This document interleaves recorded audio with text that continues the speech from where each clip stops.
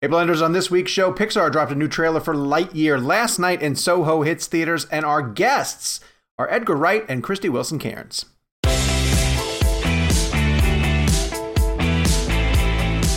Hello Blenders, and welcome to episode number 188 of Real Blend, a podcast that hopes they call the sequel Tune. My name is Sean O'Connell. I'm all for that. I'm the managing editor here at Cinema Blend. Tune. You get it? Tune. Thanks, Kev. No. I love it. Doonies and Tune in 2 weeks in a row. Pixar dropped a trailer for Lightyear last night in Soho hits theaters, and our guests this week, this is a fun conversation. Director Edgar Wright and his writer Krysty Wilson-Cairns are joining the show to discuss their collaboration. So let's get right to the introductions because we have a ton of show to get to. And I'm going to start with Jake Hamilton of Fox 32 in Chicago. Hello, Jake. How are you? Hello. I'm doing well, my friend. How are you? Where are you?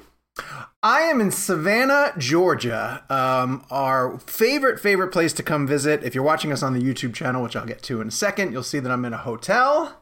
As a backdrop, they are letting me be a festival juror this year, which I'm very excited for, and getting to see some really cool movies. Tonight we're seeing the Joaquin Phoenix film, Come On, Come On. Oh, nice. Tomorrow is Spencer, which I know you guys have had a chance to see. It closes with King Richard. And they've also had, before I got down here, they had Belfast and French Dispatch. So it's a really good festival to come see. You're bearing the lead. Tell them what you saw. What? What did I say? You saw, The Bench. Hold on, let me get to Kevin first. Kevin McCarthy, Fox 5. Washington, D.C., Fox 32. Hi, Kev. How are you?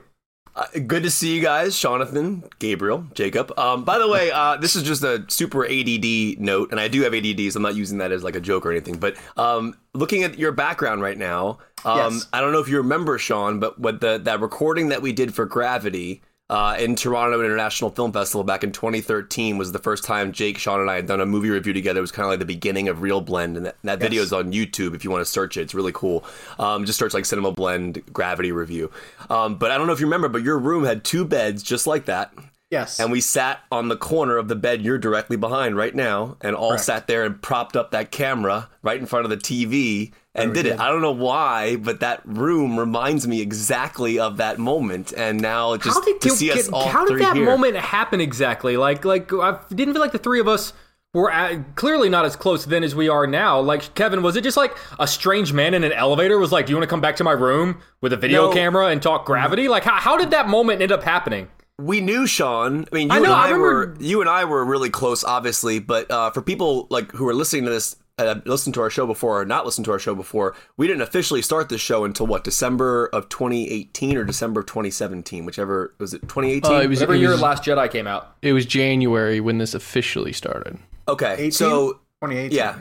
18. So if you think about it, back in 2013, we're reviewing this. We all walked out of Gravity and we were so blown away by it that we wanted to talk about it. And Jake, Sean, and I don't know how we met up. I was doing a lot of video content for Cinema Blend at the time. Like, that was one of the years going up to the festival where we were like trained to turn cameras on ourselves and just do quick, video blurbs coming out of different stuff. That's probably why you asked us to do it. Well, I think I just ran into you two in the lobby, and kind of knew, I knew you guys, and then we just started hashing out the thing, and I said, why don't we just do it together? Do the three. And that was it. And then so that was 2013, and then 5 years later, Sean asks us to do this podcast, and now we have Edgar Wright on the show this week. And if you have never listened to our show before, go back. Chris Nolan, Tarantino, Russo brothers. I mean, Denis Villeneuve. It's amazing. Yeah. Well, if you're watching the show, because we also do it on YouTube, thank you very much for joining us. Head down, hit like and subscribe.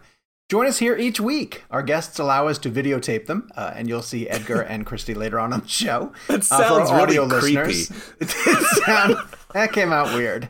Our guests allow us to videotape them outside of the show.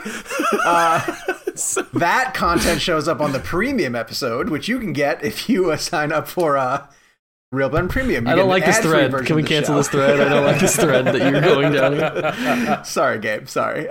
You can go to cinemablend.com/ Real Blend Premium, you get an ad-free version of the show, a newsletter that I write every other week, and then a show that drops on Monday, which tends to be a little bit more free-flowing, play a bunch of games, and we have a good old time.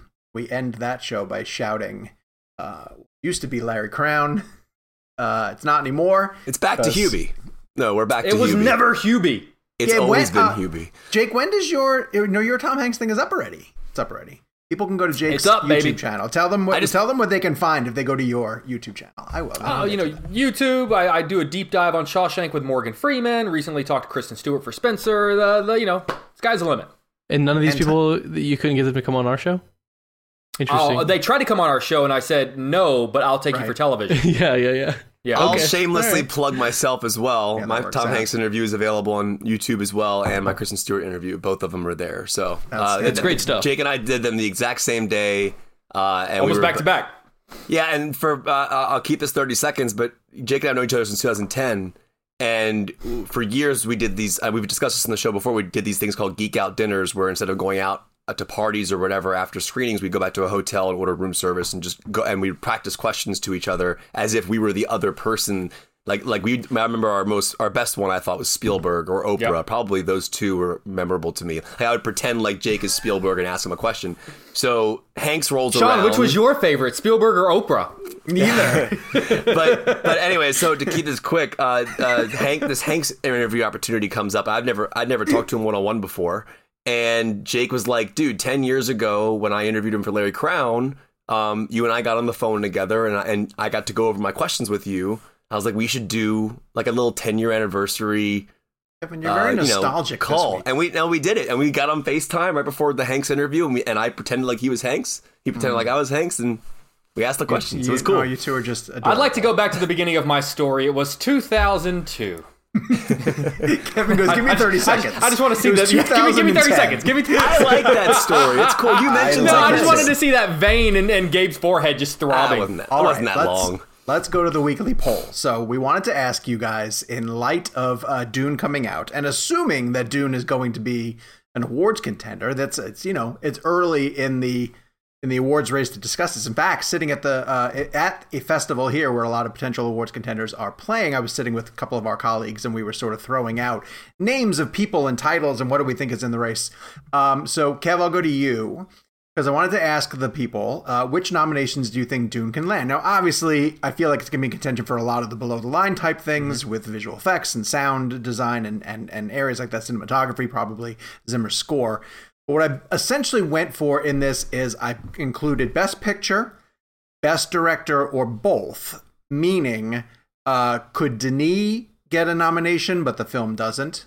Could the film get a nomination, but Denis, for whatever reason, gets left out? Or is it, or do you think it has a chance to get both? I want to add here, a lot of the comment, not a lot, there were some people in the comments that were asking for a neither button, and I just wanted to use this moment to let them know they've officially been blocked. So. I mean, rightfully so. Great work, Gabe. Thank you for doing that. Yeah. It's interesting. So I'm gonna guess, because I know our Real Blend audience is awesome, that they went with both, because the film, I hope they did, but if they didn't, it's okay. I understand. I mean, Dune is a film that had a lot of things going on with it. I'm sure maybe people chose picture or director. Based on your reaction, now I gotta change it. Why? No. That's okay. Stick with what you said. I'll go with both. Mm-hmm. It deserves both. And I hope they said both, but if I'm going to actually think of one they may have sided on, they probably went with picture. Well, a whopping 57% of the people said both. Oh! And then director got a little bit more than picture. Director got 24 and picture got 20. That makes no sense to me whatsoever, because statistically speaking, more films will be nominated for Best Picture than will be nominated for director. Yeah, but that's inside. Like, we know that. Like yeah, but the people that listen to our show know that. But like Nolan, for example. We're 200 episodes into this show and we're waving off cinematic statistics? Well, no. I'm talking about you I'm talking about you drilling down this Twitter poll versus like how the Academy works. This is what we do. No. I understand what you're saying, but I'm saying it's people on Twitter, following their heart. Yeah, the correct answer is both. Yeah. And to Jake's point, by the way, like if you look at like Inception got Best Picture nomination, but Nolan didn't get a nomination for that. I think his first director nomination was Dunkirk. And I want to say that there are like on the show. foreign language directors who get nominated, but then their picture doesn't get into picture. I feel like we've Yes, gone over Pan's Labyrinth. Oh no, Pan's Labyrinth just got No, it was the guy who just got one for the Mads Mikkelsen film just last year. Yeah. My God, how much we forget stuff. Dude, that was this year. That was this year. This year? This year. Don't forget. We also, here's another thing to remember as we go into this award season. It's only a 10-month long award season. So stupid. I hate that. You know what? I'm glad they're fixing it now, we're not going February to February until the end of time. You're correct. Like we had a weird 14-month one, and now we have a 10-month one. Now, Can we please go back to January 1st to December 31st? I also want to point out that Denis has only ever been nominated for one Oscar for Arrival as a director. Oh, that's wow. Well, no worthy. Screenplay nominations or anything? Worthy. No. Him and Nolan have the same number of Oscar nominations. Also, Nolan has more than that. No, I'm talking about directing. Oh, okay. That's Denis' only nomination. Wow. Mads Mikkelsen, by the way, the movie was called Another Year. Just wanted to Thank you very much. Yes. throw it out there. Yeah. Okay, so most people think both. We will roll with that. I can totally see it happening, especially with the way that it did at the box office, and we're going to discuss that on the other side. We are going to take a very quick break in order to pay some bills, and then we're going to get to our interview of the week on the other side of this ad. This episode of Real Blend is brought to you by Studio Canal Presents, the new streaming channel exclusive to Apple TV. On October 28th, Studio Canal is launching a new streaming channel exclusive to the Apple TV platform in the UK, which will offer subscribers access to a plethora of quality titles, from homegrown crowd pleasers and world cinema greats to acclaimed independent movies and classic horror. With the channel's catalog of titles growing each month, Studio Canal Presents promises to be an essential destination for anyone who loves great film and series. You can get started right now with launch titles including the Coen brothers' Inside Llewyn Davis, personally one of my favorites from the brothers, Francis Ford Coppola's seminal classic Apocalypse Now Final Cut in 4K, the award-winning Manchester by the Sea, and that's just to name a few. Studio Canal Presents is also offering TV highlights such as Hannibal, and for the first time ever on a streaming channel, the acclaimed crime drama Spiral. Our UK friends can sign up for a 7-day free trial of Studio Canal Presents right now in the Apple TV app, and continue to enjoy the streaming service for just $4.99 a month. Studio Canal Presents subscribers can watch online or enjoy offline downloads of their favorite TV shows on the Apple TV app, and through family sharing, up to 6 family members can share and enjoy their subscription. UK listeners, head over to your Apple TV app and sign up for a free trial of Studio Canal Presents and escape to a world of great entertainment. Now, back to the show. And we are back, and it's time for this week's interview with Edgar Wright and Krysty Wilson-Cairns on behalf of their new film, Last Night in Soho. And one of the ones that I think you're going to really enjoy, an aspect of this one, Jake, terrific question, is sometimes the interview just lines up, the timing of it lines up really great, and the moment before we spoke with them, they got a great endorsement from Stephen King. So we kind of threw to Stephen King and Edgar Wright, and then realized how influential King is on Edgar and this film, and I think influential on all of us as well too. So just a terrific conversation between these two. We're going to discuss the movie a little bit later on the show. So without further ado, Edgar Wright and Krysty Wilson-Cairns, who also wrote 1917. Sam Mendes is I always botch his name. Mendes. Yeah, Mendes. Mendes. Right. Yeah. She wrote 1917. Here's our interview. See you guys on the other side. But I'm going to kick us off. And but we did an interview yesterday where we talked about the deleted scenes of Terminator 2. So yes, we did. Yes, we did. And again. You know, it's so funny. Whenever you and I were talking about that yesterday, Edgar, the first thought I thought was like, God, that would have been great for the podcast, but it's going to be great for my morning show too. I appreciate you. I am a huge fan of a little known author. He's my favorite writer of all time, named Stephen King. And when it comes to writing anything within the horror genre, there is no greater review you can get than having Stephen King sort of give you an attaboy and tell you that you did something right. I want you to take me to the moment that both of you first saw that tweet, that glowing review from Stephen King, and what it means to you guys to craft a project like this and then have the master of horror tell you did a great job? Well, it's obviously like amazing because I sort of wrote a tweet last night where I don't think, I probably wouldn't like have conceived of this film without being a fan of his books. And it's interesting in thinking about it because not just as a sort of young horror fan, I guess I started reading Stephen King books when I was like 13 or 14. And but there's so much more that I've learned from him than just about horror, even to the point which kind of has some relevance to Baby Driver and Last Night in Soho.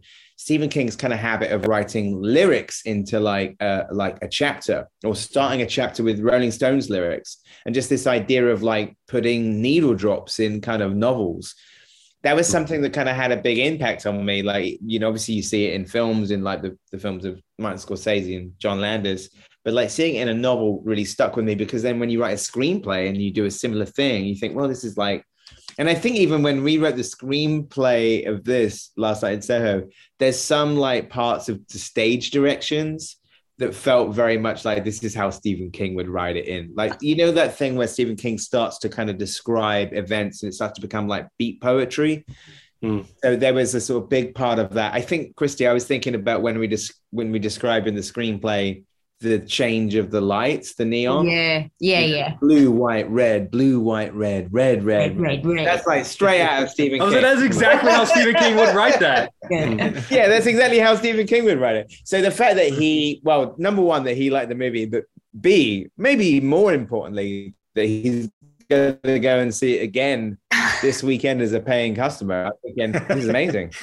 And also the other thing I'd say about Stephen King is that what I think people like, what maybe people miss, and this is something I think is key to this movie, so many of his novels are terribly sad as well, as in like, it's the thing that I think about more than the horror of them, is like, so how profoundly sad they are. Like for example, like The Shining, it's interesting because I love the Stanley Kubrick film.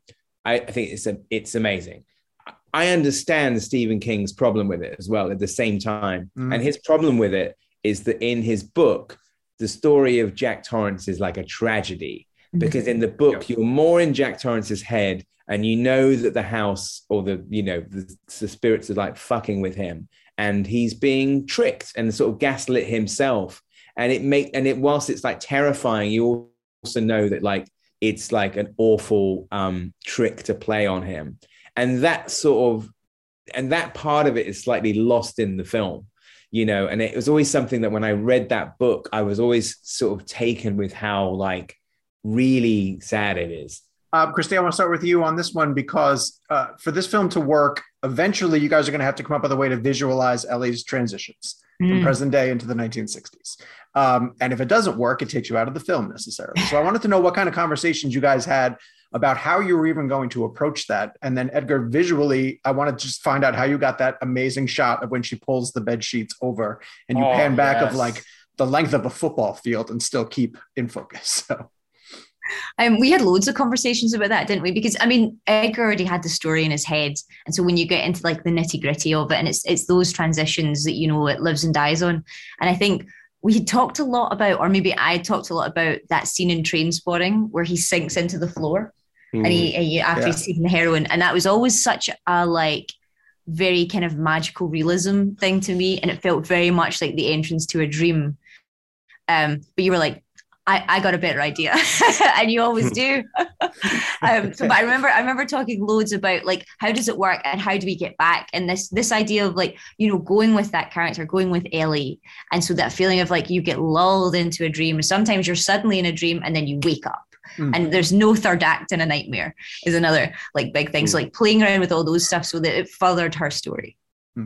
I mean, in terms of those transitions, it was also, and this kind of continues into the dream sequences themselves, is that the film has to be really experiential in that you're going on the journey with Thomas and Mackenzie, and you're seeing essentially the whole movie through her eyes.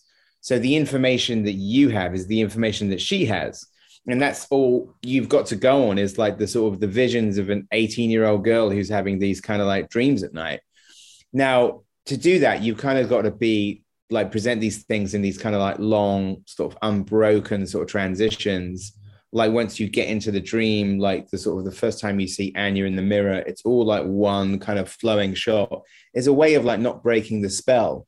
It's like sometimes people do like one-ers as just like a show-off technique, but in a lot of ways, what you're doing is just kind of sort of like not kind of like breaking the magic by having a cut, like just kind of continuing something so that you're just kind of going on the journey with the person, and it's kind of like it's happening to you. The shot with the bed sheets, I think it was one of the last things that we shot. Actually, I felt it was on the last day of the shoot, but it was basically we'd done it on a camera test before we started shooting, and then when we did the actual shot, I think it was one of the last days of the shoot, but it was basically really happening to an extent. And then we had like a massive track that was pulling back and back and back. So we did have like a massive, massive sheet. And then the only way to do it, and maybe I'm giving away the magic too much even describing this. It's actually not quite as sexy when you actually explain how it was done. So maybe I'm going to stop right now. It looks magnificent. It looks magnificent. It's an amazing shot. Edgar, we geeked out about this yesterday, but this is for our audience. This podcast is all about filmmaking, and people love to hear about the inner workings of kind of how a shot is done. In particular, there's two shots that I wanted to see if you can contrast and kind of how they were done. Specifically, the first one when she walks into Cafe de Paris and then sees Anya in the actual mirror, and then kind of how that shot was done just for our audience, because it's brilliant kind of in terms of how you were sliding the mirror and everything, but also the shot of the steps when they are different people in terms of that, and you see her running and then you see like multiple versions of the character. I'm just wondering if you can talk about how you achieved both of those. The one in the lobby, like sort of the first time you see Anya, has a number of things going on. I mean, I sort of try and describe it as like what you're seeing is like less than meets the eye in the sense of like it's really happening. And then, but there's still like lots of complicated kind of little tricks to fool the eye, essentially.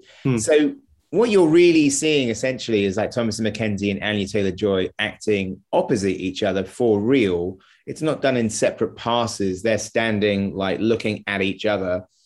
And so at the start of the shot, when she walks down, you see the maitre d' in a mirror. And then the maitre d' is played by Oliver Phelps. And then when he walks in front of the camera, the mirror slides back to reveal Anya. And you see the maitre d' on the other side, who is played by James Phelps, his identical twin brother. In fact, the Weasley twins from Harry Potter. And I was talking to Anya about this last night, because it's funny, actually. This is a little aside, but we were on the red carpet for the premiere last night. And Sparks, Ron and Russell Mayer were on the carpet. And Anya goes, "Oh my God, it's Sparks." And I said, "I know." And I've never seen her. And she went up and she goes, she had to stop doing her photos. And Ram said, "I'm such a big fan. I love the film." And I said to her later, I said, "The only time I've seen you that starstruck was when the Weasley twins were on set. Both you and Thomas had the same reaction." Because I said, I think they didn't know that they'd even like been rehearsing with them for a little bit. And I said, "You know who they are, right? They're the Weasley twins from Harry Potter." And both Anya and Thomasin went, "Oh my God." Like, so like just kind of like jazzed on but so basically what you're then, so to go back to the shot, is that you're then watching amazing mirror choreography, which is designed by Jen White, our incredible choreographer. And then the actresses are just doing it. At the point where they're standing opposite each other, there's not any glass. There is no glass. Like, it's just like, when they tap fingers, that when they tap the glass, they're tapping each other's fingers. Awesome. But then, not to sort of take away any credit from Double Negative, the amazing digital effects house, and Tom Proctor, our VFX supervisor, what he does is some really clever shit, which is, again, fooling the eye. So like there's no glass there. So he makes it look like there's some glass there, and he puts things like a bevel around the glass, or puts like a fingerprint when they tap fingers.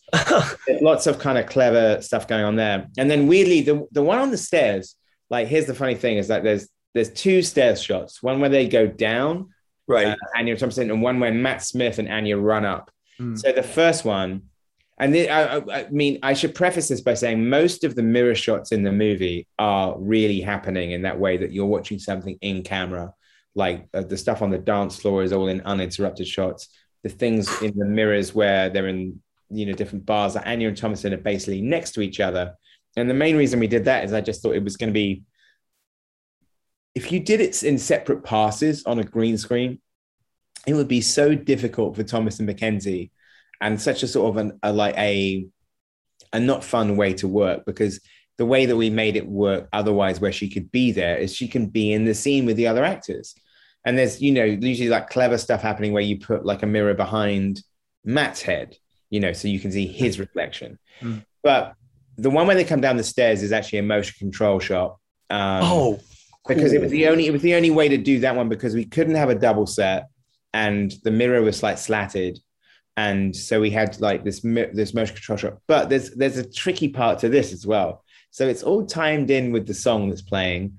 Anya has to walk down the steps on a certain counts. So the choreographer is, it's funny, Anya was saying last night, she says, when I watch those shots, I can still hear Jen counting. 7 and 1, 2, 3, 4. So she has to do that. But then imagine this. So for the shot to work, Thomasin then has to do the same thing in a separate pass. What does Thomasin have to do differently from Anya to make the shot work? That's my question to you. Start later? Does shift start later? No, she has to look in a different direction, because if she did the same thing as Anya, you would just see the back of her head. So what Thomasin McKenzie has to do is walk down the steps looking at herself, so that the thing that's recorded on film is like you can see her face. And then beyond that, she has to sort of look at herself and then look at the singer on stage and then look back at herself. But that's what's funny. So actually, here's the funny thing, is that we designed these two shots with their motion control shots, and you have the big motion control rig, which is quite a ungainly and time-consuming thing. And then strangely, that shot at the end when they run up the steps was not one that was storyboarded, but me and Chung Hoon had sort of seen this other angle and said, you're standing at the top of the steps saying, hey, this is a good shot. And I know that if I said to the double negative guy saying, hey, we want to do another one of those shots, they would all have a complete nervous breakdown. So the second one, this is what's really crazy. The second one, when they run up the stairs, is not a motion control shot. We did what we call the poor man's Moko, where basically the grip just mimics the same move and does it again. And we just shot it with like Anya and Matt run up the stairs, and now Matt and Thomasin run upstairs, and just basically it's the thing where you say it's where you say to the grip, like you say, like poor man's Moko. We just call it the muscle memory. It's like muscle memory. It's like, can you do it exactly the same again? Like no computer is like, and so that shot in a weird way to me is more impressive, because we just kind of replicated the same shot again. And it's really, but also then but even within that, the thing that Matt Smith particularly had to do is like, you have to like which foot first on the stairs, left foot, like you had to run exactly the same way. I mean, I think the finished things are really seamless, and so I'm very sort of proud of them. But within the movie, we sort of ended up doing every single trick in the book, and some of the most impressive ones are like really, well, not so much lo-fi. They're just kind of like what you're seeing is what you're seeing. Wow, it gives me so much. At the same time, he's telling a story. Yeah, it's amazing to me. Gosh. This is for both of you guys.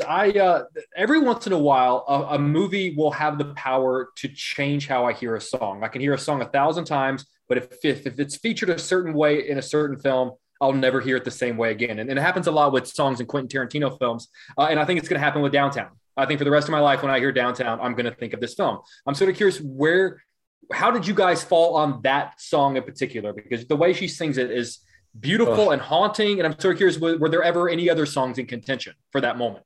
Well, the strange thing about that one is that when we started, like I developed the story for a long time before I even met Christy. So when Christy came on board, what existed was like the story, like this big time of research, and like the songs. And I sort of had the songs literally like a hit list in terms of like, these are the types of songs that should be in this movie in terms of the tone.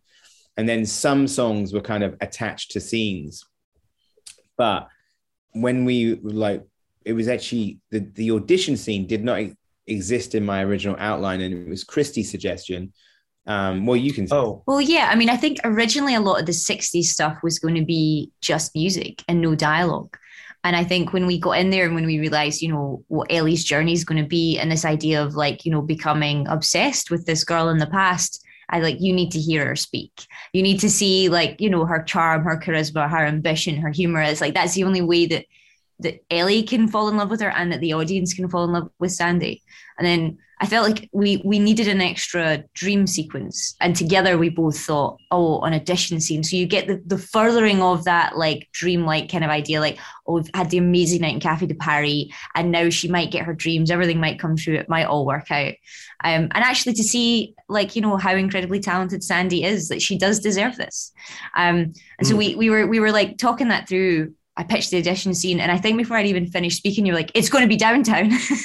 Because you just know, you just have such almost like a sixth sense for what music is going to just work. But then the other funny part of it, and actually weirdly, I was talking to Anya about this last night.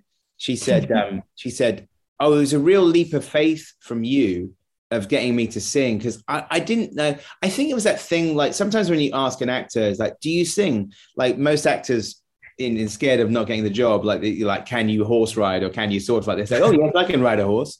You know, I said to Anya, I said, do you sing? She goes, oh yeah, no, I sing. But I wasn't sure, like I thought, well, let's get her in to sing with Steve Price, the composer, and see how that goes. And then, you know, so I think Anya went in to do a session with Steve so we're going to sing Downtown in a couple of different versions. Let's try a normal, you know, like the traditional one, like the Petula Clark version, and let's try this kind of like slow version. And I remember that Steve saying like, oh, she has an amazing voice. Like there was that, you know, and it was like, so it was a real like magical moment of like, oh wow, you know, I saw the video of her sing and I said, this is going to be special. And weirdly, we actually had a pianist, bizarrely, like the pianist Roddy, who's the pianist at the Groucho Club, which is a famous Soho members club, came to sort of play with her. And we had these piano versions, but we also had these a cappella versions. And in listening to it, at one point we were thinking, well, let's cover both. And then it was like always time-wise on a shooting day. It's like, no, let's just pick one. It's like, it's the downtown down-tempo version a cappella is like so spine-tingling. Yeah. So the strange thing is I didn't know she was going to do it that great until I heard it. And I was like, oh, wow, this is amazing.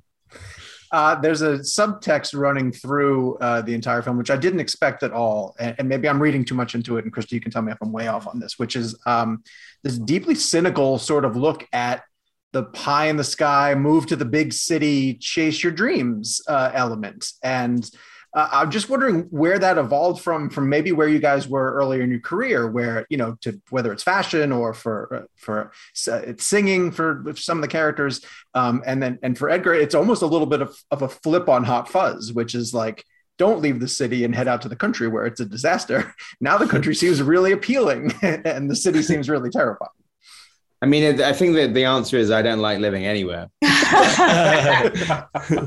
that Jeff Bezos money, I'll go into space eventually. Finally, and then we'll finally get our Edgar Wright space movie. I love the country and the city, but it's complicated.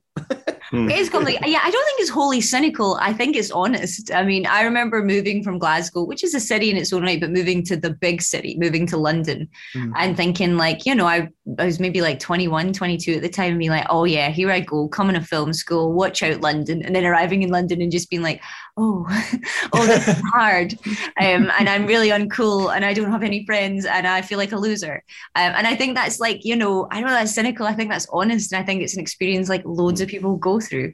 So it was always based on, like, I suppose with those characters, trying to make them relatable and like infusing your own agonizing pain into them is usually very helpful. Yeah. This question is for both of you. I am so happy this movie's only being released in theaters. And obviously we're in a very different environment right now in terms of like theatrical releases. They just announced Dune Part 2 because it did so well enough at home and in theaters that they were able to do a sequel.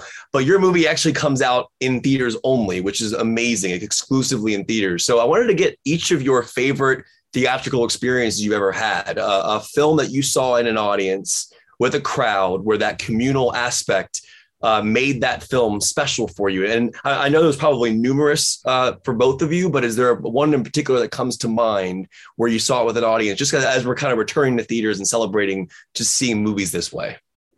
I mean, there's so many, like, I always really remember, because it's in a sort of pre-internet age where there weren't that many materials out. It was just the buzz about something, which was just kind of like word of mouth buzz rather than like necessarily having seen clips or like, we didn't have a thing where they were like, kind of like 40 minutes of clips from the new Marvel film online before it comes out. But I remember a bit of shade there, sorry. No, but the thing that I remember was seeing, I must have been like 17, seeing Silence of the Lambs at the cinema on opening weekend, and just this sort of like electricity in the room because everybody had heard it was great. And then it really was great. And then also people are fucking terrified and just feeling like not necessarily people jumping out of their seats, more this feeling that everybody was cowering in their seats. And it was just that thing where like you just could hear a pin drop and just got this feeling that everybody was terrified. And I remember really vividly, the thing that I really remember is the audience starting to go crazy when Clarice Starling and like Buffalo Bill meet. Mm-hmm. Before he, like where the kind of the penny drops for her, and it's that shot of the kind of the moth landing on the reels, and the audience is going, ah! I just remember that really vividly. There's just like how electric it was in that screen, and I never forgotten that.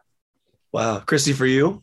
I mean, I remember I went to see Mad Max Fury Road, like pretty jet lagged. I just landed in like, I was staying in Santa Monica, and I just kind of walked right into the cinema and it was on. And I was thinking, oh, this will be good to like adjust me to the time period. And then just like essentially just screaming at the screen, just like, ah!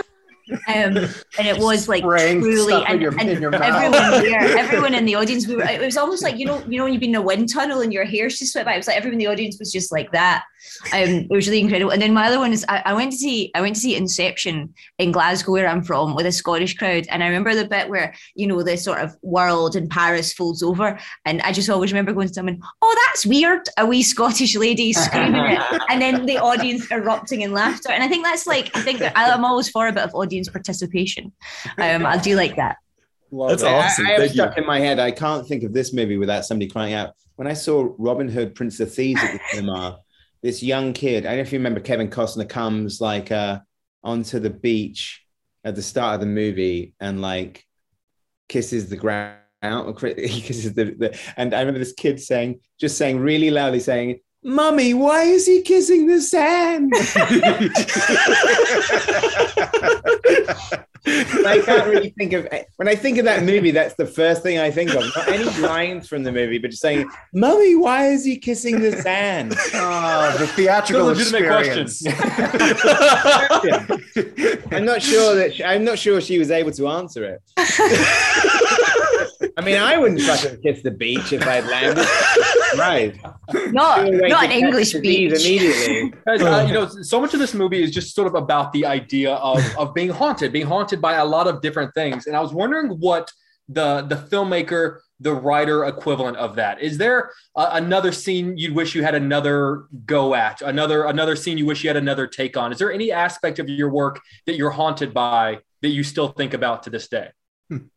I mean, there's always something like sort of where, I mean, in all of my films, there's like, I can't watch any of them, and I'm not like so cocky to sit back and say, it's a perfect masterpiece. Every single scene and shot.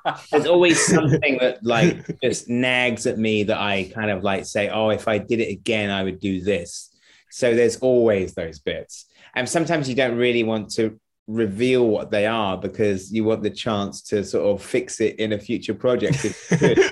But I wouldn't like do anything where I would go back and do something. I think kind of like you're probably, it's always funny to me where there's sort of some films where people seem to kind of like, I don't know how many more versions of Apocalypse Now there are going to be, but it's like, you know what, man, just leave it. The first one was fine. It's like smashed it. I think, as a writer, I'm not really haunted by the projects that didn't get made because, like, they sit in a draft and they get cannibalized and used in other stuff. I'm haunted by the things I kind of didn't get to write. And I was pitching for, the video game Portal. I was pitching to do an adaptation of that. And I love that video game, obsessed with it. And it was quite early on in my career. And I came up with what I think is the best story ever. And I pitched it and they were like, nah. And sometimes at night I play scenes from that in my dreams. So that's the only thing I'm haunted by, is that I didn't get to make the Portal movie. Well, we're going to now I want to hear your Portal pitch. I want to hear what you pitched. Tell them to hire me. I mean, the good news is nobody made the Portal movie. So no one made the Portal movie, so it's still there. Nobody wants me. Every night I'm like, oh. Edgar, you direct it and Christy writes it. So I'm out on video game adaptations. Okay. Probably smart. You did make the ultimate, yeah. We are out of time. It's more a video game aesthetic. It's not a direct adaptation of a game. Sure. Absolutely. I wish we had more time with each of you guys. We're so excited for people to be able to see the film. Obviously, we're going to drive everybody to it. We're huge fans of it. Thank you guys for taking the time. We really do appreciate it. Thank you so much. Thank you guys. Thank you very much. Bye. Bye, guys. Thank you very much to Focus Features for giving us time with Edgar and Christy. Thank you to Edgar Wright and Christy Wilson Cairns as well, too, for being guests on the show and diving into their incredible film. I just want to paint the picture really briefly because people tend to like the behind-the-scenes stuff of that conversation. That day in particular, we did a junket interview or a Ribblin interview that's going to run soon, which I won't tip my hand to. Then the boys did Kristen Stewart for Spencer. Sorry, I was blanking on that one. And then we went into the Edgar Wright interview. Also, Carrie Russell. We also interviewed Carrie Russell. So Jake and I basically got off our morning shows and went right into an interview, a TV junket interview with Carrie Russell and Scott Cooper for Antlers. That went late, and then we ended up the interview you're going to hear next week was a little delayed. So then the delay of that interview was bleeding into our time to check in for Kristen Stewart for Spencer. And then thankfully that was on time, because right after Spencer was over, we jumped into Last Night in Soho with Edgar and Christy. And one of the crazy things that I do want to point out, I'm glad you brought that up, is and this is no complaining whatsoever. It's just when you're jumping in and out of 3 different films within 3 hours, and you're talking to talent and scattering it. It's kind of insane. And I don't know. I mean, Jake, I don't know, Jake, how you feel. I get super uneasy. I can't I'm just trying to focus on which one I have coming up next. And I watched Spencer the night before, and and then I watched Antlers that morning, and I'm trying to get it all together. But so the interview that, I'm glad Sean mentioned that, because leading up to that, there was a lot of, our text thread was like, boom, boom, guys, 10 minutes, 15 minutes, you guys there? Okay, are we all checked in? Is everyone on deck? It was pretty wild. God, I'm sorry, Jake. No, I was just going to say, I'm someone that needs to, the way my brain works, I need to be able to compartmentalize. I need to be able to separate, even if it's a matter of 10 minutes in between.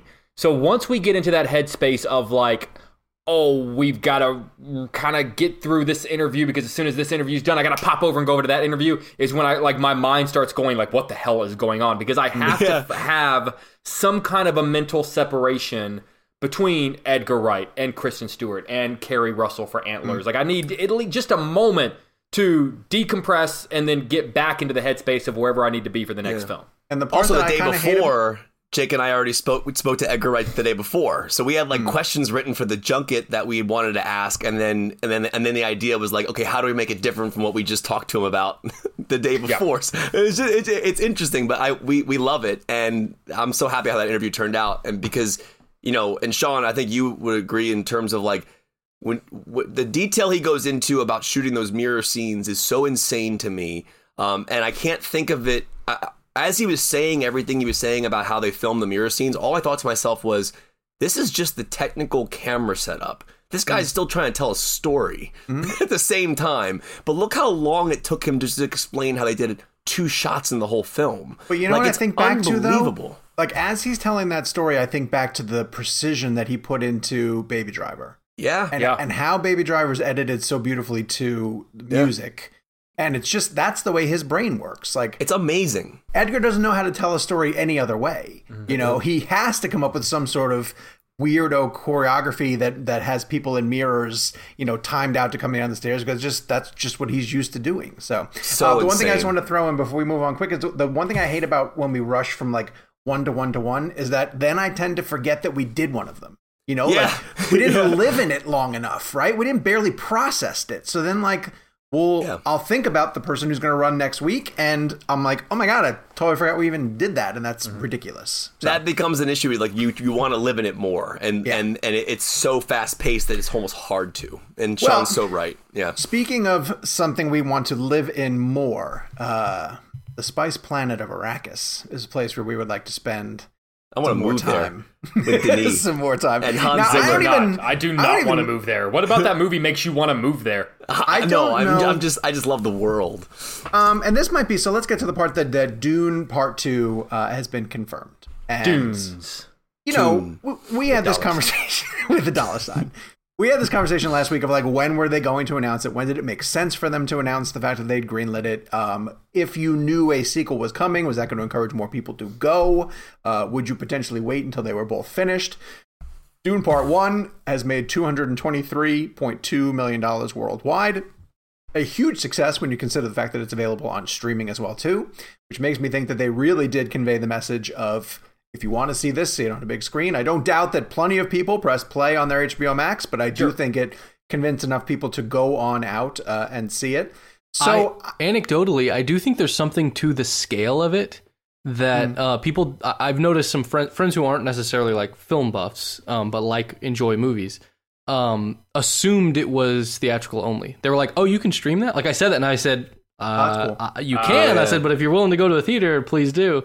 And so I think a lot of them just kind of assumed like, oh, that looks like a giant movie. Like, why would that be?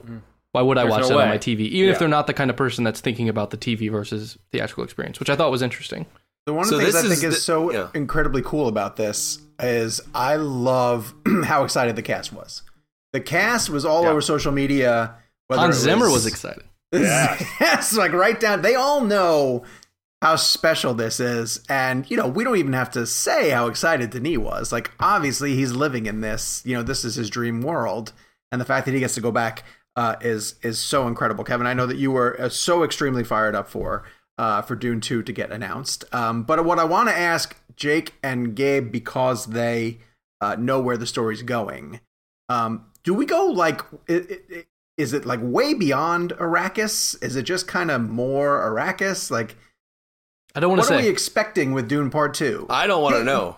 Can you give me like I'm not saying I don't want plot specifics. Yeah, but like, so I will say that I think the way that Dune Part 1 ends, and I think I said this last week on the show, was very much a tease of like, this is just the beginning. Literally, this is just the beginning of what we're going to discover about what's next. I don't want to get, because maybe someone hasn't seen it yet, and we're not in a spoiler protected area, so I don't even want to say what happens at the end, but the way that the end is set up makes you feel like there's more, and I think it's implying that the world itself that Paul Atreides finds himself in is going to grow. Okay. So Gabe, I have a question for you, and I know we touched on Dune Messiah last week, and the rumor is that if Dune Part 2 does well enough, that potentially Denis could take the next book, which is Dune Messiah, and make it the third film in a trilogy. He said that he sees that as a trilogy. Like Part 1 and Part 2 would be Dune, like it would be a complete story of Dune, but he sees it as wanting to do a trilogy. So I'm curious, do you know enough about Dune Messiah? Can that fit into, like, if Dune had to be split into two movies, can Dune Messiah be one movie and just be the last one? I don't know enough about Dune Messiah. I in Denis I trust, where if he said he wants it to be a trilogy and that one to be a whole book, he's made perfect movie after perfect movie. I think he knows how to structure a film. So I assume it is, if that's the way he feels. But and then I guess you don't have to like really lay the groundwork and set the rules and introduce the world. Like all of Dune Part 1 hit the ground running. All of Dune Part 1 is really just setting up the world in order for it to end. Yeah. His passion. 2 quick things. I just want to add his passion in our interview for the source material. I have not re-listened to it. Yeah, I got to re-listen to it. It's really good. There's a moment at the end, toward the end of it, when he's describing shooting a scene out in the desert, and he says, "I'm standing next to Paul." He doesn't even refer to him as Timothy. He's like, "I'm standing next to Paul Atreides, and I'm listening to this music." And he goes, "I'm saying to myself, it's so close to the way that I've pictured it in my head, since I was a child. And I'm like, God bless you. I'm so happy that you got this opportunity because, it's not like a gun for hire. It's somebody who truly loves this material, and for him to connect with the audience is brilliant. Not that we need to dissect our own interview over and over again, but I did love, because Jake and I talked about the quote from Neil Gaiman, who said the golden age of sci-fi is when you're 12 years old. And that took him down a thread from that question on, where he was kind of discussing and reflecting on that 12-year-old self. Yeah. Beautiful. We got some beautiful answers from him talking about kind of what the book meant to him growing up and how that was very much his entire influence. Well, also, his review of Tenet made the rounds. Before we get to Kevin, because I want to get Kevin's reaction to this. Before we get to Kevin, is there another better pairing that's been pitched right now, after we see how great it is to see Denis and Dune together? Is there anything better than Mike Flanagan and Dark Tower? No, I saw that going around. No, there is not. I saw that and my mind just went. No. I don't know enough about Dark Tower, but I understand the scope of it, and I could see why it would be insane. And it's maybe not Edgar Wright will do it. The way you're pitching Edgar Wright on projects. The way, Dark Tower is not like anything that Flanagan has done yet to this point, but the only reason why I think that he is so perfect for it is because of how much he adores King and the source material. I think he's a much better fit for something like Revival, which is still sort of contemporary and deals with a lot of the themes that he ended up exploring in Midnight Mass. Dark Tower needs somebody who has an eye for that sort of epic scope, like a sci-fi western type thing. So I'm not even saying that he's the best fit for it, but God, I'd love to see him give it a shot because he's Mike freaking Flanagan and he's genius. Kev, I'm sorry. What's your reaction? No, just two things. When I went back and clipped something when they announced Dune 2 yesterday, I was rewatching Denis' answer to my question about why they didn't shoot it back to back, and if did Dune Part 1 in the title card definitively mean you'd make a second one. And if you just watch his answer, when he says I decided to do a gamble, I mean I'm trying to wrap my mind around his headspace. Okay, studio gives him $165 million. He films half of story, and he is just hoping that somehow this will get enough of a reaction that he'll be able to complete it. And to me, the restraint that I don't know how you do that. I don't know mentally how you compartmentalize that. How do you even focus on the first half if you're not even, if the second half hasn't even been greenlit and you're worried about whether or not, I just find that amazing. And under that pressure, he still made a masterpiece. And just like you said, there's something so special about how excited he gets. I wanted to point out this video. He breaks down the Gom Jabbar scene on YouTube. I think it's a Vanity Fair video. It's unbelievable. It's 17 minutes of him walking through the scene, almost like the NFL games where they circle things, and it's amazing watching him break it down. When this episode comes out on a Friday, so tomorrow is Thursday, we're recording on a Wednesday. I'm finally going to see it in 143, which is the ultimate way to see it, and it's an hour away from my house. There's only less than 30 theaters in the country playing it this way, and I think it's gonna. I don't know what's gonna happen. I don't know if I'm gonna be able to handle it. I don't know if I'm gonna be able to. I mean, it's gonna be a 6. Well, you're gonna get a few more inches on the top and bottom. It's gonna be exciting. No. This is a 6-story IMAX screen that opens up to 143. It's not a couple more inches. This is feet. This is gonna be huge. And then Zimmer's score pumping through an Air and Space Science Museum theater with the IMAX laser in 143. I mean, IMAX made a lot of money for this movie this weekend. I think it was 10 million of the 40. I think a quarter of the domestic box office. That's amazing. Because people went out and saw it. And if you haven't had a chance to listen to our interview yet, and you want to find out what scenes blow up to the IMAX, just go to the Denis interview where he talks about what scenes, because it's narratively. It's not just to go to IMAX. He does it. He punctuates dreams. He punctuates the sand and the desert. So it's all narrative decision making. That's why he's a genius. It's incredible.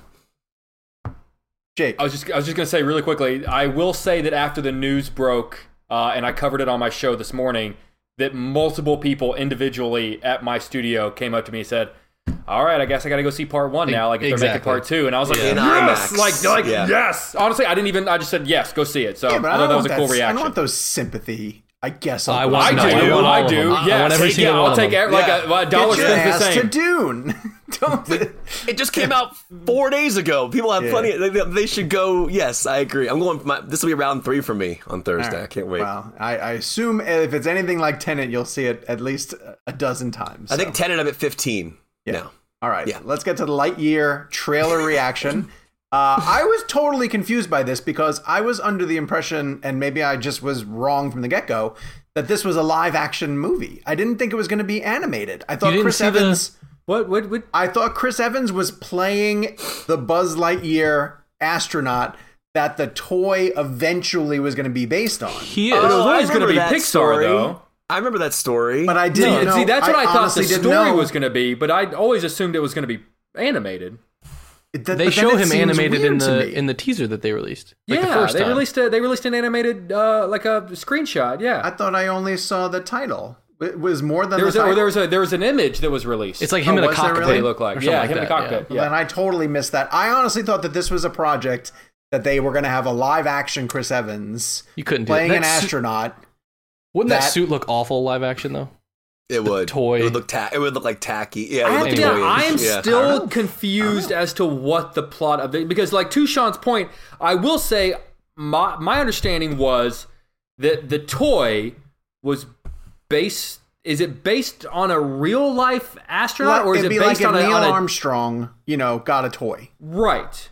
So then, Right. what kind of? I guess we're talking about a world in which toys, but like, what kind of world does Andy live in? I guess is what I'm asking. I thought this was just the movie that the toy was based on. Like Okay, the movie is itself. that That's what I had the case? heard. That it's not that this will have any Oh. reference to Toy Story. This is like the blockbuster This is the movie that Andy would like. Andy's mom would have taken Andy to go and he see. said, "I want the toy. I want Buzz Lightyear because this is the movie that's based on." Okay, Oh, that's fun. Oh, that's interesting. Okay.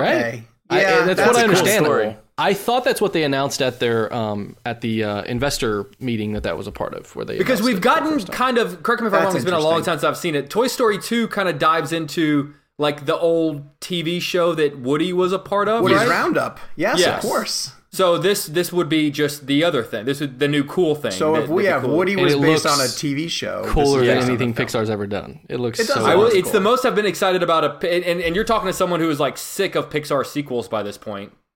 This very much intrigues me. Oh, I'm all in.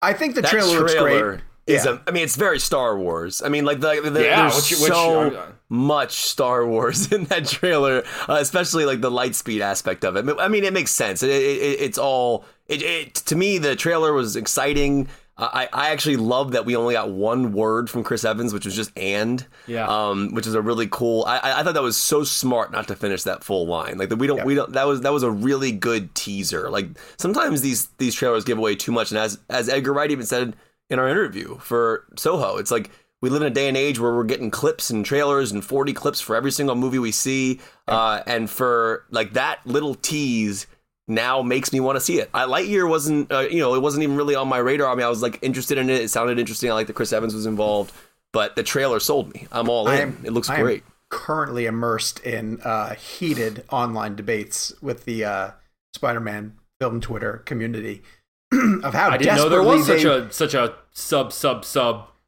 well, Twitter community. Wade into my waters every once in a while, my Never. friend. I've gotten a because taste of your Snyder Cut waters, and I will Yeah. never swim in that ocean again. They, It's a little but salty. for whatever reason, we are, less than Salt water. 2 months away from. Is that the shirtless movie. Aquaman scene? Is that what you're talking? Yes, exactly. Like they're demanding a second trailer, and it's like, Well, you're gonna see it.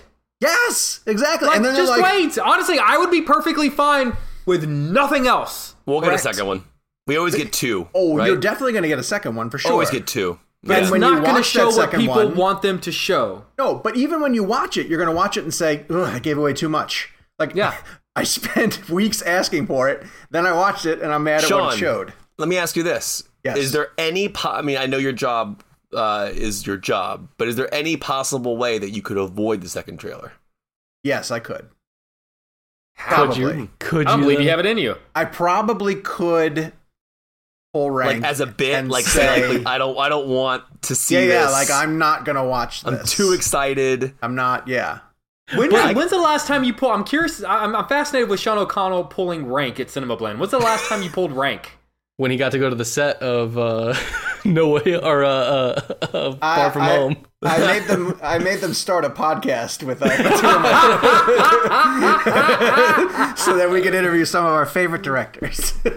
Hey, I'm glad you pulled rank. We really we try to distribute the wealth, and honestly, at Cinema Blend, there's a bunch of people who have their specialties. Yeah, like Mike Reyes is you guys do a great job. You guys do a fascinating job. I always love, and there'll be multiple moments where, like, just selfishly, as someone who wants to do everything, I'll say, Sean, I'm amazed you gave Junket X away, and you'll go, well, it means more to this person, and that's when I realize how much better of a person you are than I am. Because if I ran Cinema Blend, I'd go, don't care if you were raised on Bond. I really want to do this one. But also, and then Sean brought in Hannah on the Snyder interview, which I thought was amazing. Oh, that's too, so because, cool. That's right. I forgot about that. She had put in so much work into that at that point too. But like, you know how hated I would be if I took everything.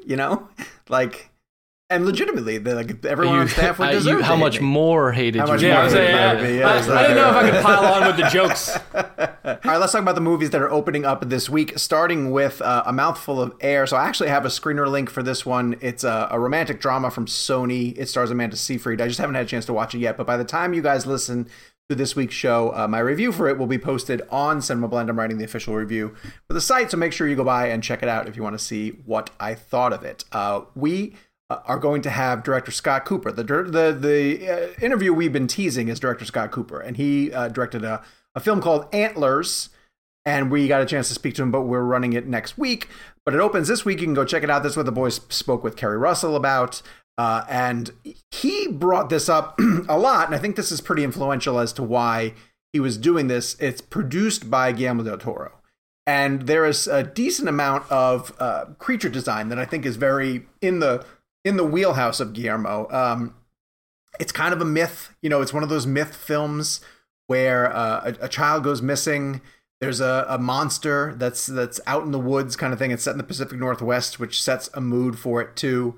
I want to say this about this movie. The mood, Sean. Yeah, yes, I did. I was confused by this movie. There was something that happened in the opening 30 minutes with a kid that because there's two kids involved, right? And the same thing happened to me. The same thing happened to me. I know exactly what you're saying. Okay, I just didn't know which kid I was watching. I didn't know what happened. But but here's what I'm going to say. They did some in the first scene. A man is speaking to a child. Yes. And he says something that I thought a normal person would not say that. He says, "We need to go get your brother Lucas." Okay. And in my head, I just thought that's not how people speak. My mom would never say, "Hey, let's go get your sister Heather." Right. So I think they're specifically saying, "Hey, when we introduce this kid Lucas, don't forget that this kid, that the brother of this kid is Lucas." That's movie speak. Right over my head. Sean, it went. There was a moment, 30 minutes into the movie, where I was like, "Oh, wait a second! I had the kids completely mixed up." Yeah. The only reason it stood out to me is because I thought it was weird writing at the moment, but to me, it was written with a purpose. Okay. Yeah. Well, I liked this movie. I thought it was decent. I really liked the creature design. It's probably not as effective as I hoped that it would be, but I would definitely recommend it, especially if you like... It's weird because if you like Scott Cooper's films, this is nothing like anything that he's ever done. And he'll talk in our interview next week about how he really wants to just explore different genres. And this is a dip into horror and creature for him. So where did you guys fall on it? Kev, after it settled for you, where did you... Funnily enough, I guess they actually could have called this movie Crazy Heart, but I won't say why. No, but it's a very solid horror film. It's very brutal. I didn't expect it to be as brutal as it was, and it's R-rated. It's disturbing. It's really horrifying. In terms of that. In terms of screenplay, even moments like Jake was just talking about, some of the screenplay felt a little off to me. Just didn't flow as well, and again, I had that same confusion that you did, which I don't know. I feel like that was a problem for me at the beginning. I was where I was confused as to who I was seeing. But as the picture goes on, Plemons is obviously great, and Kerry Russell. But Plemons is such a good actor that when I feel like he's speaking dialogue that isn't great, you can tell. Even because he's a really good actor, but if lines aren't as well written, it does stand out because he's such a good actor, and I could just tell the line isn't as strong as the delivery. But in terms of practical effects, everything's there. The score was great. I love that it was shot 185. Very tall. It's extremely like there's this very big aspect to the creature that we eventually get to in the film that is really interesting. The Wendigo. They actually call it the Wendigo. Yeah, The Wendigo. And it's practical. It's and I give it credit for that. I mean, and Scott will go into all the detail next week in terms of how they did it. But Jake, as you mentioned, is a man in the suit, so it's a really cool. I thought it was an interesting, very brutal, very, very dark horror film. Would I ever watch it again? I don't know, but it worked. It worked for me. It just didn't blow my mind. So I'm just kind of like in that, like it's worth seeing, but I wasn't anything that I maybe hadn't seen before, kind of thing. Jakey? Yeah, I liked it fine. If I'd be lying if I said I didn't hope to like it more. I love a good monster movie. I love a good creature feature. I think I was expecting more along the lines of like an A24 type cerebral horror film, and this is much more of a straightforward just monster movie. It is, And I guess the best way I can sort of describe how I feel about it is that I love a lot of the individual parts, but not so much as to how they all work together. I like the creature. I think the creature works really well on its own. I like sort of that we're in this community with this opioid crisis, and like, is the monster sort of a stand-in for the crisis that this community is dealing with? I like sort of the themes of abuse and all this sort of, there are a lot of individual things that I find to be very interesting. What I don't think is that they all work well together. I think it tries to be too many things at one time and can't decide exactly what it wants to be. I think it wants to be an A24 film, but it also wants to be a straightforward creature feature monster movie. And I don't mean to put a movie in a box and say what it can and cannot be, but I would argue you can't be both.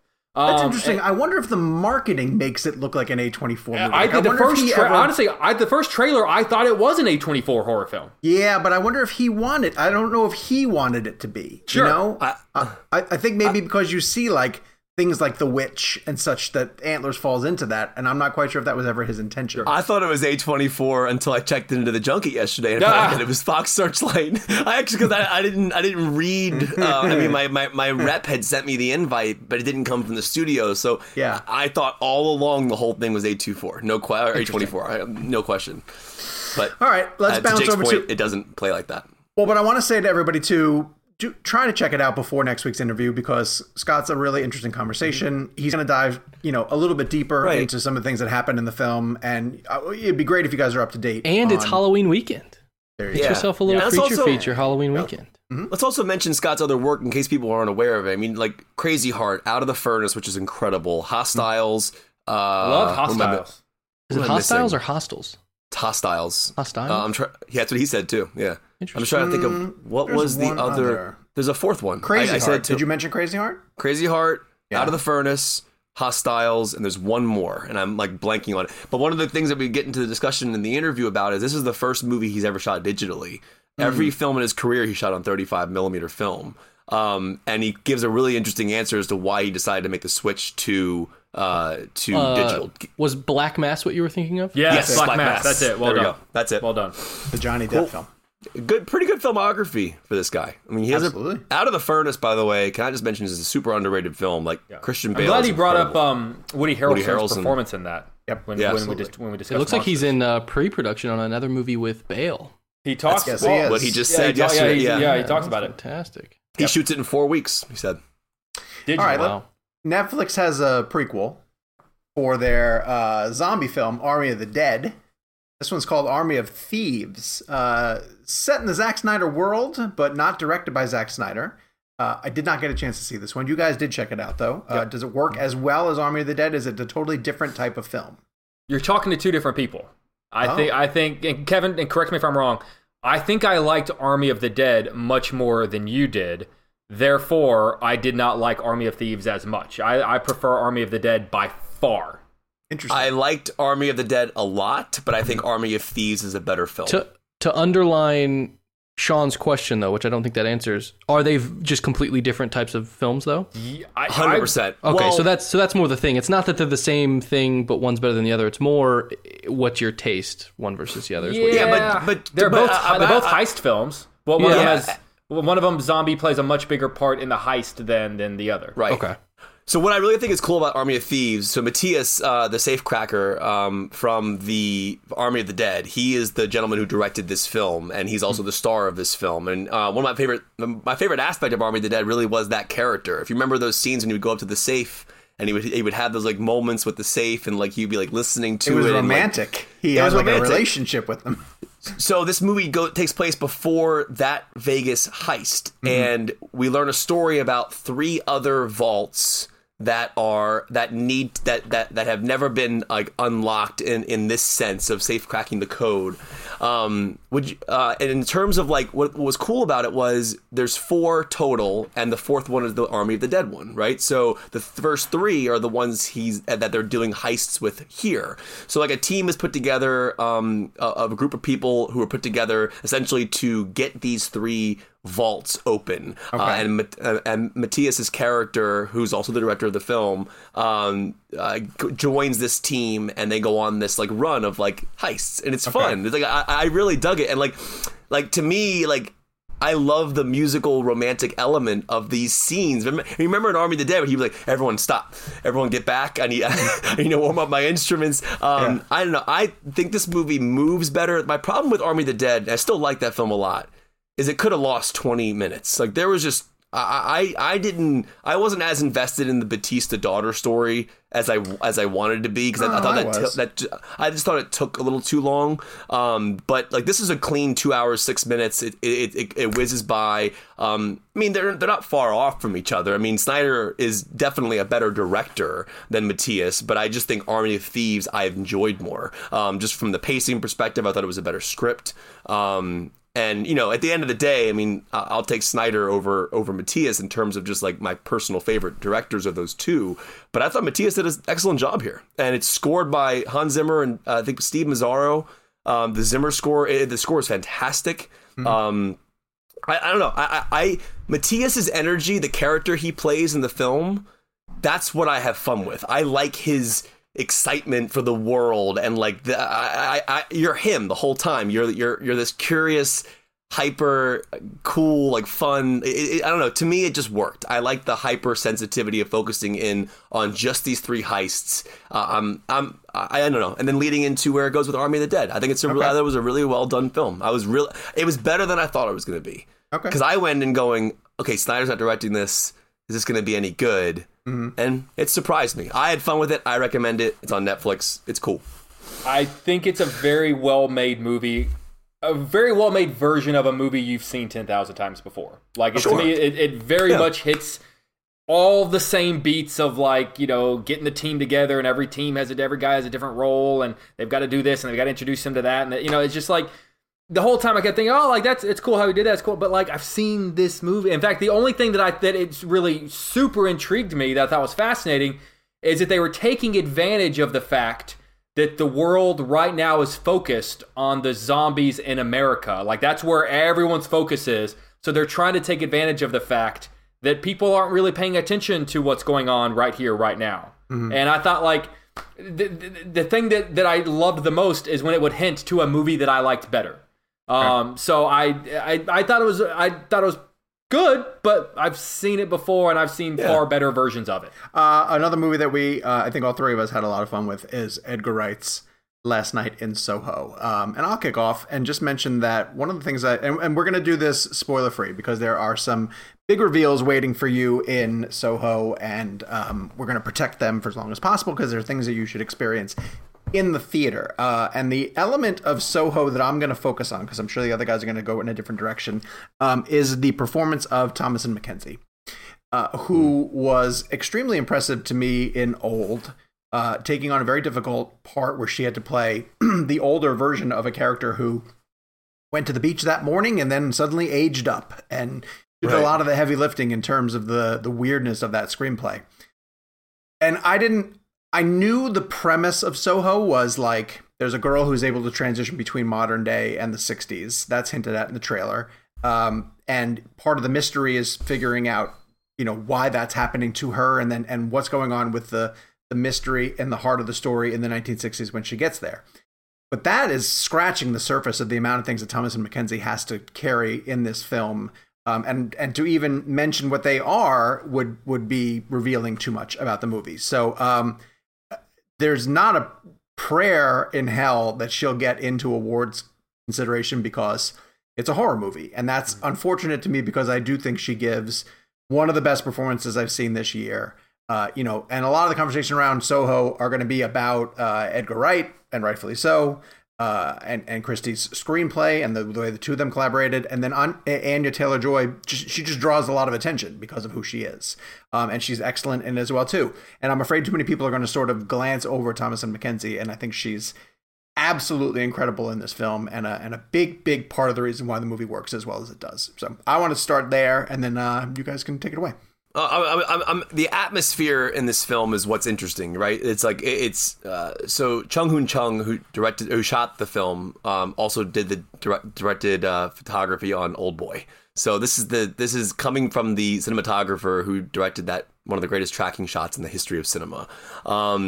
So you're going to be getting something beautiful. It's also shot on 35 mil. He did the Spike Lee one? No. I don't. No, I don't think he DP'd that one. No, he did the original Old Boy. Okay. Or I hope he didn't do the Spike Lee one. I don't think he did. Probably not. No, I don't know. But the tracking shot in the original Old Boy is incredible. In terms of this film, so I love a lot about this film, and then there are things that I didn't love, but there's enough that I do love about it that I'm at a 4 out of 5 for my rating on this. Performance-wise, I completely agree with you. Mackenzie is phenomenal. She is the star of the movie, and the entire film rests on her. Anya Taylor-Joy is great in the film as well. She's more supporting, but it's very, very interesting watching them play off of each other. In the discussion we had with Edgar Wright, you can tell how much technically went into this film, and it's mind-blowing to watch it, because it feels and looks so real and immersive, and you're in it. It's dark. You're in the 60s, right when she steps out into the street and thunderballs on the screen and goes into Café de Paris, and then the way Edgar described the mirrors and the dancing. I mean, it was cool. Like in this dancing scene, which is in the trailer, where he spins her around and she becomes, it goes from Anya to Thomasin. That entire scene is one shot, and the actors were just jumping in and out of the frame, dancing like that. It's insane how they pulled it off. I also want to shout out Stephen Price, who's one of my favorite composers that doesn't get talked about a lot. This movie is so soundtrack heavy that the score is kind of a background aspect, but it's important to the film. Stephen Price also did brilliant work on Gravity. Gravity's I love his score for Gravity. But he also worked with Baby Driver with Edgar Wright. So that's kind of how they work together. But, Edgar's films, like Quentin's films, are more soundtrack driven, minus Hateful Eight for Quentin, because that was very, very score driven. But I like that Stephen Price's score complements the soundtrack. Everybody in this film, Diana Rigg, I think it's her final performance of her career. It is, yep. Unbelievable performance. Like, to me, that might be my favorite performance in the film. My biggest issue with the film were that I thought the scares the scaring moments, the actual jump scare moments, I thought felt like haunted house scares. So as I'm watching the film, I'm in it, and then they'll do something with a scary moment, and I'm reminded of being on a haunted house ride with like Lauren or her father, or just the way it was like done.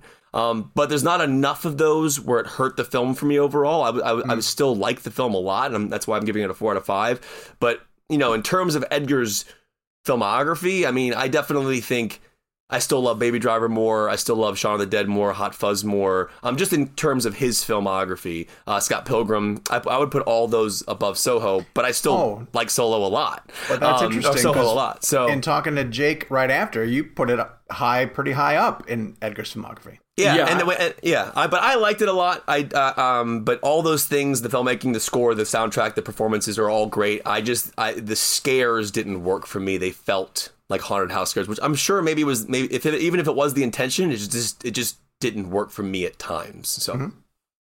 Yeah, I would go as far as saying that I loved it, and it's pretty high on my tier of Edgar Wright films. The thing that I love, and this is such a cliche in film criticism, but it really does feel like the kind of horror film that they don't make anymore. And the closest thing I can equate it to is the old George C. Scott film, The Changeling. Not so much in terms of plot, but just this idea that it's a slow burn of a mystery, and there's a little bit of like sort of a ghost in there, but there's also sort of this underlying sinister something that happened that you need to get to the bottom of. And it's really less so where, it's less so about ghosts and scares and more so that they are an element in a much bigger story, a much bigger mystery. And, that those used to be much more prominent, I feel like, back in the 60s and the 70s, and I think Changeling is like early 80s. But we really don't get movies like that anymore. Maybe The Others was maybe one of the last big ones that we got like that. I love films like that, and I think Edgar Wright loves films like that. And I think he is a filmmaker who crafts films based on what he loves. Very much in Tarantino-esque style. He loves something and he kind of wants to do his version of that. And I think it's cool to see him sort of crafting his own version, obviously with the Edgar Wright spin. Kevin, you're absolutely right. The film is such a vibe. Like just the feel of it. You're in it. You're in it. Just when she steps into 1960s London, and it is not just it's not just the tangible things. It's not just the music that you hear. It's not just the cars and the clothes and the fashion. Just the way the movie feels and it's shot and the way that everyone's acting and behaving. The lights, and everything reds, about it just feels like it's a movie from that time. And then it flashes back and all of a sudden it's a movie from this time. You almost feel like you're time traveling with her in a way. I very much love this movie. It's not a scary movie in the traditional sense, but I've said before many times, that has nothing to do with whether or not it's a horror film. It is straight up a horror film. You can't look at the events that happen in this movie and tell me it's not a horror film. It very much is. And so I loved all the, if I complained about Antlers liking the pieces but not the sum, this is a situation where love the pieces, love the sum, and this is very much my jam. Where are you out of 5? 4.5. Where are you, Sean? 4.5. Cool. I really loved it. Gabe but here's saw an it. element. I want to know Gabe's rating too. Oh yeah, Gabe saw it. I did see it. I really enjoyed it. It was a lot of fun, and I loved that going into it. I wasn't sure if it was going to feel like an Edgar Wright movie, if that makes sense. It felt very different. Not that that's a bad thing. Like, I love that he's doing something new, but I was like, all his movies feel. There's moments in them where you go, this is Edgar Wright. I'm so glad that you said that, because I was just about to say, if I watched this movie and didn't know it was him, I wouldn't have known it was Edgar Wright. Yeah. I wouldn't have guessed. Yeah. But I think that's okay. I will say it's a good thing. Again, no spoilers. The third act, and as elements of it become more and more prominent, I think that's when it really starts to feel. It feels like even just the look of it is like, this is Edgar Wright's aesthetic. This is the way that he would portray this. And I don't really know how to describe that without getting into spoilers, but the way that he sort of realizes things visually is very Edgar Wright, which I thought was fun. It was like he was in this new world that he's never taken us in before, visually and aesthetically and even tonally in a lot of ways. It didn't feel like an Edgar Wright thing, but it really does land in an Edgar Wright way, which as a fan of his, it was really fun. Because as he talked about in the interview with us, he really favored long takes. And Edgar Wright doesn't do long takes. For narrative reasons, too. He does syncopated edits, like his camera is whipping around often and he's chopping up his edits in a way that matches whatever music he's using, and he doesn't do that at all here. Well, actually, do you remember that incredible oneer in Baby Driver at the beginning when he's walking to the he's that's walking, an amazing crosses the street, shot set to walks that song. down the street, taps things, I doubt that he's responding to criticism in any way. Sure. But it does feel like people can be kind of reductive when they're criticizing filmmakers, and whether it's J.J. Abrams' lens flares, for Edgar Wright it's the quick cut. It's like, okay, he made Scott Pilgrim and now everything he makes is a quick cut, which is true. He loves the insert. He's a big fan of the insert. Yeah, Shaun of the Dead, all that stuff. But I think all along the way he's proven that he's not fitting some sort of arbitrary style. He's very much, this is just the way he wants to tell a movie or tell a story within a film. And I think this is again, I don't think he was on purpose responding to that sort of reductive criticism, but it very much proves that he is he's a masterful filmmaker and he understands intention. And maybe you don't agree with his intention. Maybe you don't like the style of his intention with the quick inserts and stuff. But this shows that he has depth, I think. Gabe, did you love it? I'm curious. I'm getting a sense that. Yeah, I'm just curious. I just saw it last night, so I'm still like thinking on it. I think I did. With a friend that I went and saw it with, we both were. You know how you leave a movie, you're kind of on a high, and you're like, wow, like that was so much fun. Like, did not know it was going to be that much fun. So I think I will come to love it because it was nothing but positive. But I wouldn't say it like swept me away the way some films can. That's not a bad thing. Like Dune sweeps you away immediately. Right, like which has all out. this other baggage with it. But I did really, really like it. And I think I might love it eventually because I do love Edgar Wright. It's a lot. See it again. I will say, like to your point, Gabe, like I walked out thinking like, I think I even texted like, guys, I really, really dug that. But never used the L word, and I'm now like a week removed from having seen it, and it is a lot. It's a pretty dense. It's very dense, and like I saw it back to back with it. Sorry, it has really satisfying twists and turns. Yeah, that can be hard 100%. to do in sort of a mystery these days. Yeah. To get sort of got by the story, but it has some really convincing twists and turns. Yeah, I definitely, and I will say that, and that's one thing he does really well. I definitely did not see what comes coming. Yeah. It was definitely, which is great. It was the movie unravels beautifully. I saw it back to back with Eternals right after I got off the morning show. That's a lot of movie. And so that was a very interesting back to back day. But no, I want to see it again because I feel like everything I just said about what I loved about it, like makes me feel like I want to visit it again. But right now I'm at a 4 out of 5, and I'm cool with that rating. I just want to think about it a little bit more. Yeah. It's Halloween weekend, and so we wanted to stay in the horror genre as we went to our blend game for this week. And one of the things we've never talked about is the concept of the final girl, the protagonist in a horror movie who makes it to the very end, And I turned to a close friend of mine, Adam Frazier, who is a horror aficionado, and we discussed the concept of the final girl in preparation for my choice for this, because there are some who I think are on the line. And then Adam also brought up a couple of factors that he thought factor into whether somebody is a final girl or not. So I'll bring up some of those if they play into some of your choices. So, Jakey, why don't you kick us off as our horror aficionado on the show? With your favorite final girl. I went through a lot of different choices in my head on this one. Even so much as changing like up until like the last couple of hours.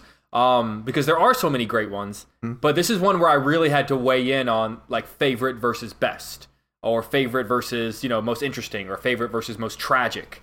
And so I think if we're going favorite, just in terms of, I'm going Sidney Prescott, played by Neve Campbell in Scream. And the reason I'm choosing Sidney Prescott is I love the idea of a final girl who was raised on final girls. Mm-hmm. I love the idea of a final girl who knows what to do because she grew up watching all of the great final girls of our generation. Like there are multiple moments on the phone where she says, it's stupid. They run up the stairs when they should be running out the front door. It's insulting.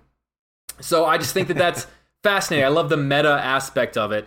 But also, and the movies also explore Sydney much better than they get credit for. Even as the movies kind of deteriorate, there's still a lot of fascinating elements to her character, and really the tragedy of her character, the tragedy that this horrible thing happened to her and continues to happen to her, and really, I mean, more so than long before the 2018 Halloween focused on the trauma of Laurie Strode. Mm-hmm. Scream 3 really focused on the trauma of Sidney Prescott. Mm-hmm. In fact, one of my favorite shots of the 4 Scream films is the very last shot of Scream 3.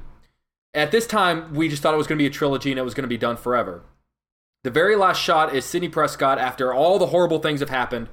She's alone in her kitchen and she hears the creaking of a door open, and she looks behind her and she sees that the door is cracked open, and then she just ignores it and walks off frame, cuts to black. That's the end of the movie. And I always loved the meaning of that. I always loved this idea of like, she is so strong that this horrible, what would be a terrifying thing for anyone after what she's endured, something as simple as a door cracking open should traumatize a person, and she's so strong that she can just kind of say screw it and walks away.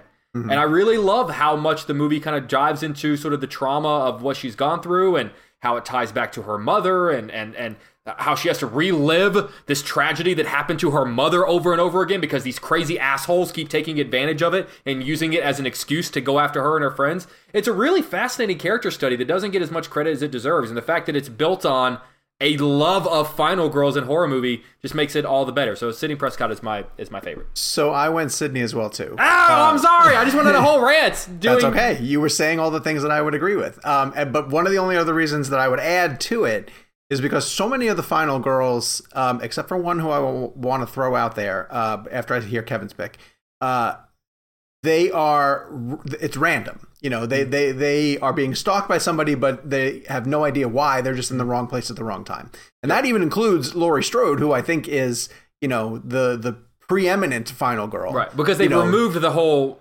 depending on which Halloween line you follow, they either are or are not brother and sister. I'm saying from the very first Halloween movie, she was essentially just the babysitter, right? Yeah. And they tried to give motivation later on in the franchise, which then they chucked. Yeah.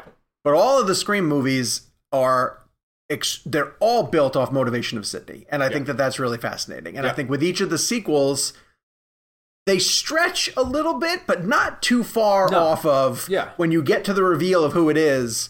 You're like, oh, all right, yeah, I kind of see that. Sure, and that makes sense. It's sad, isn't it? Like the idea that your friends and family and significant others are being killed because of you. Like that's. Yes, I would agree 100%. And I just think that she is, I wanted to pick somebody who is super resilient in their parts and not somebody who is lucky. This is a conversation I had with Adam about the girl from Texas Chainsaw Massacre. Sally was another one I wanted to talk about. I'm so glad you're bringing her up. Sally's an excellent one, but what we were discussing is that she never, and one of Adam's things in terms of how to be a strong final girl is you have to have some sort of encounter, like a pushback with the villain. You have to fight back in some way, shape, or form, and she never does with Leatherface or any of his family. She basically just survives, right? Yeah. She runs and runs and runs until she gets in the back of the pickup the tagline of the film is who will survive and what will become of them. Like, it's... But that was one of the factors as to why I couldn't choose her. Before we get to Kevin's, I do want to address that I am fascinated. I've always wondered what happened to... Because, Sally, of the final girls that I sort of think about when bringing this up, she's the one I'm most concerned about in terms of what happened. You talk about resilient... Yeah, you watch the final one of the most iconic horror scenes of all time, which is her screaming and crying in the bed of the truck driving away while Leatherface does what they call the dance with the chainsaw, and you look at that girl and you think scene. Her life is over. She will never recover from that. She will never recover from that. Right. I know this is stupid to sound, but I worry about her a lot. That's interesting. But you're right. That means the movie had an effect on you. That's awesome. Yes. Kev, who'd you go with? Well, I went Sidney Prescott as well, but what? Are you kidding me? Wow. All right. I'm so shocked. I would have thought we had all three different ones. You spent so much time explaining every reason why I would have picked her. I'm gonna cheat here and actually nominate the one that I was considering going with, but I ultimately went with Sidney Prescott. Okay. I think this is one of the most underrated horror films to come out in recent years, and I think this is one of the best final girls of all time.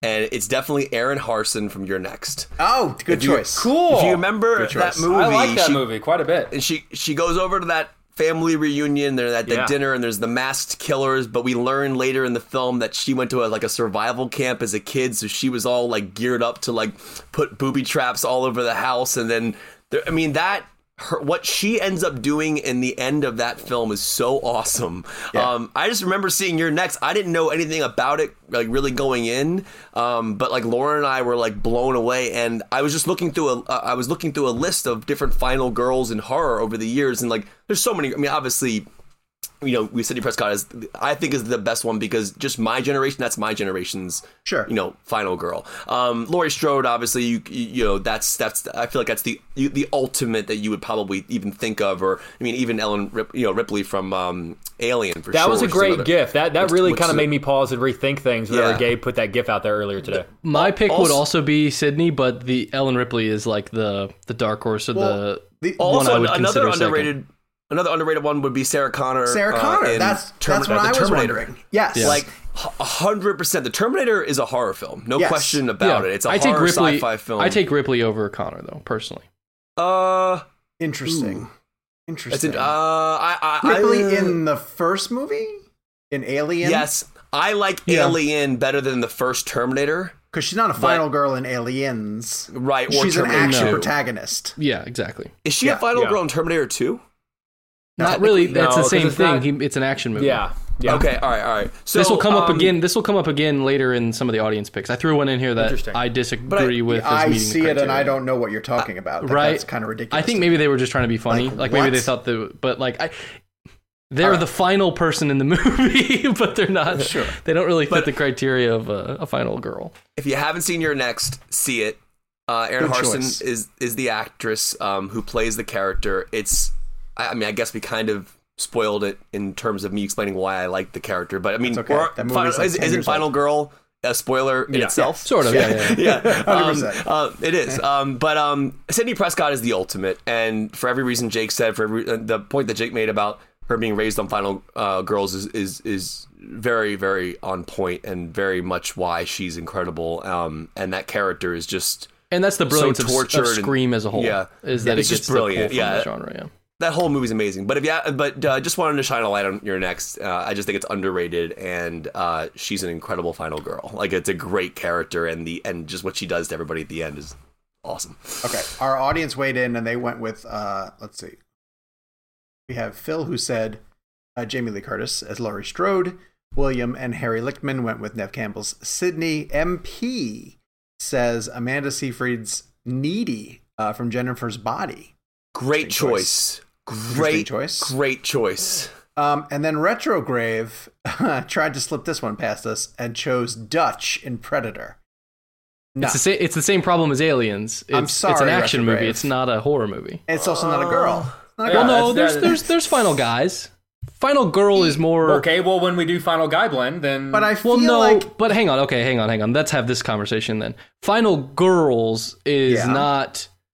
It's gender specific because of when it came about. Final Girl is kind of like a punk rock part of horror genre that was like came out of a book, right? It was like a book. Someone wrote a book about like horror films, and that it was coined that term, Final Girl, I believe. That might be right. I don't know if someone coined it in a book or not. But the idea of it is this punk rock nature of like these women at the end of horror movies that are badasses. Right. But the definition itself, I don't think we need to have a Final Guy blend because that just sounds ridiculous. True. There are some example. I can't think of one off the top of my head, but it's less about because there aren't any, Gabe. You don't think there are any? No, I don't think there are any guys. You think they always put them in action movies? They just turn into action movies. I mean, if you could tell me one, maybe Ash. Probably. That's a good one. But it's very action heavy. It is. Evil Dead's horror. Evil Dead's definitely a horror movie. Point being, though, my primary issue with Dutch is not that he's a guy. It's that it's an action movie, Sci-fi and he's just fighting stuff through the whole movie. It's not about him surviving. He was never scared. He's never scared at any point of that. Did you see his arms? when him he looked like Arnold Schwarzenegger. When they do that like clap. But I would argue the Terminator is more of a horror film than. Predator. The first Terminator is a horror film. It's a legit horror film. That's the Jim Cameron model. You get him in with horror action. You write a $sign at the end of it, turn it into an action movie. Terminators. I still think one of the most horrific things I've ever seen in a film. Avatar? Horror moments. Well, Avatar was bad. How many S's is Avatar 5 going to have at the end of it? So many. No, but I mean, I still can't get over the scene of Sarah Connor on the fence as she's just annihilated by the bomb. It's a great edit. It's honestly like that scene as a kid, that whole sequence when she has that nightmare or that flash forward of what's going to happen is just horrifying. Like Gabe's right. There's the horror elements of maybe besides True Lies or Titanic, I guess has some horror elements too, obviously. But in terms of like, I'm just thinking of what Gabe said about Cameron tragedy. Yeah. Sean. Yes. This is from Paste Magazine. Final guys in horror movies. Okay. You have Carrie Elwes in Saw. Okay. Yeah. Terrible performance. Casey. It's a bad performance. Casey in The Faculty. Okay. But they all survive.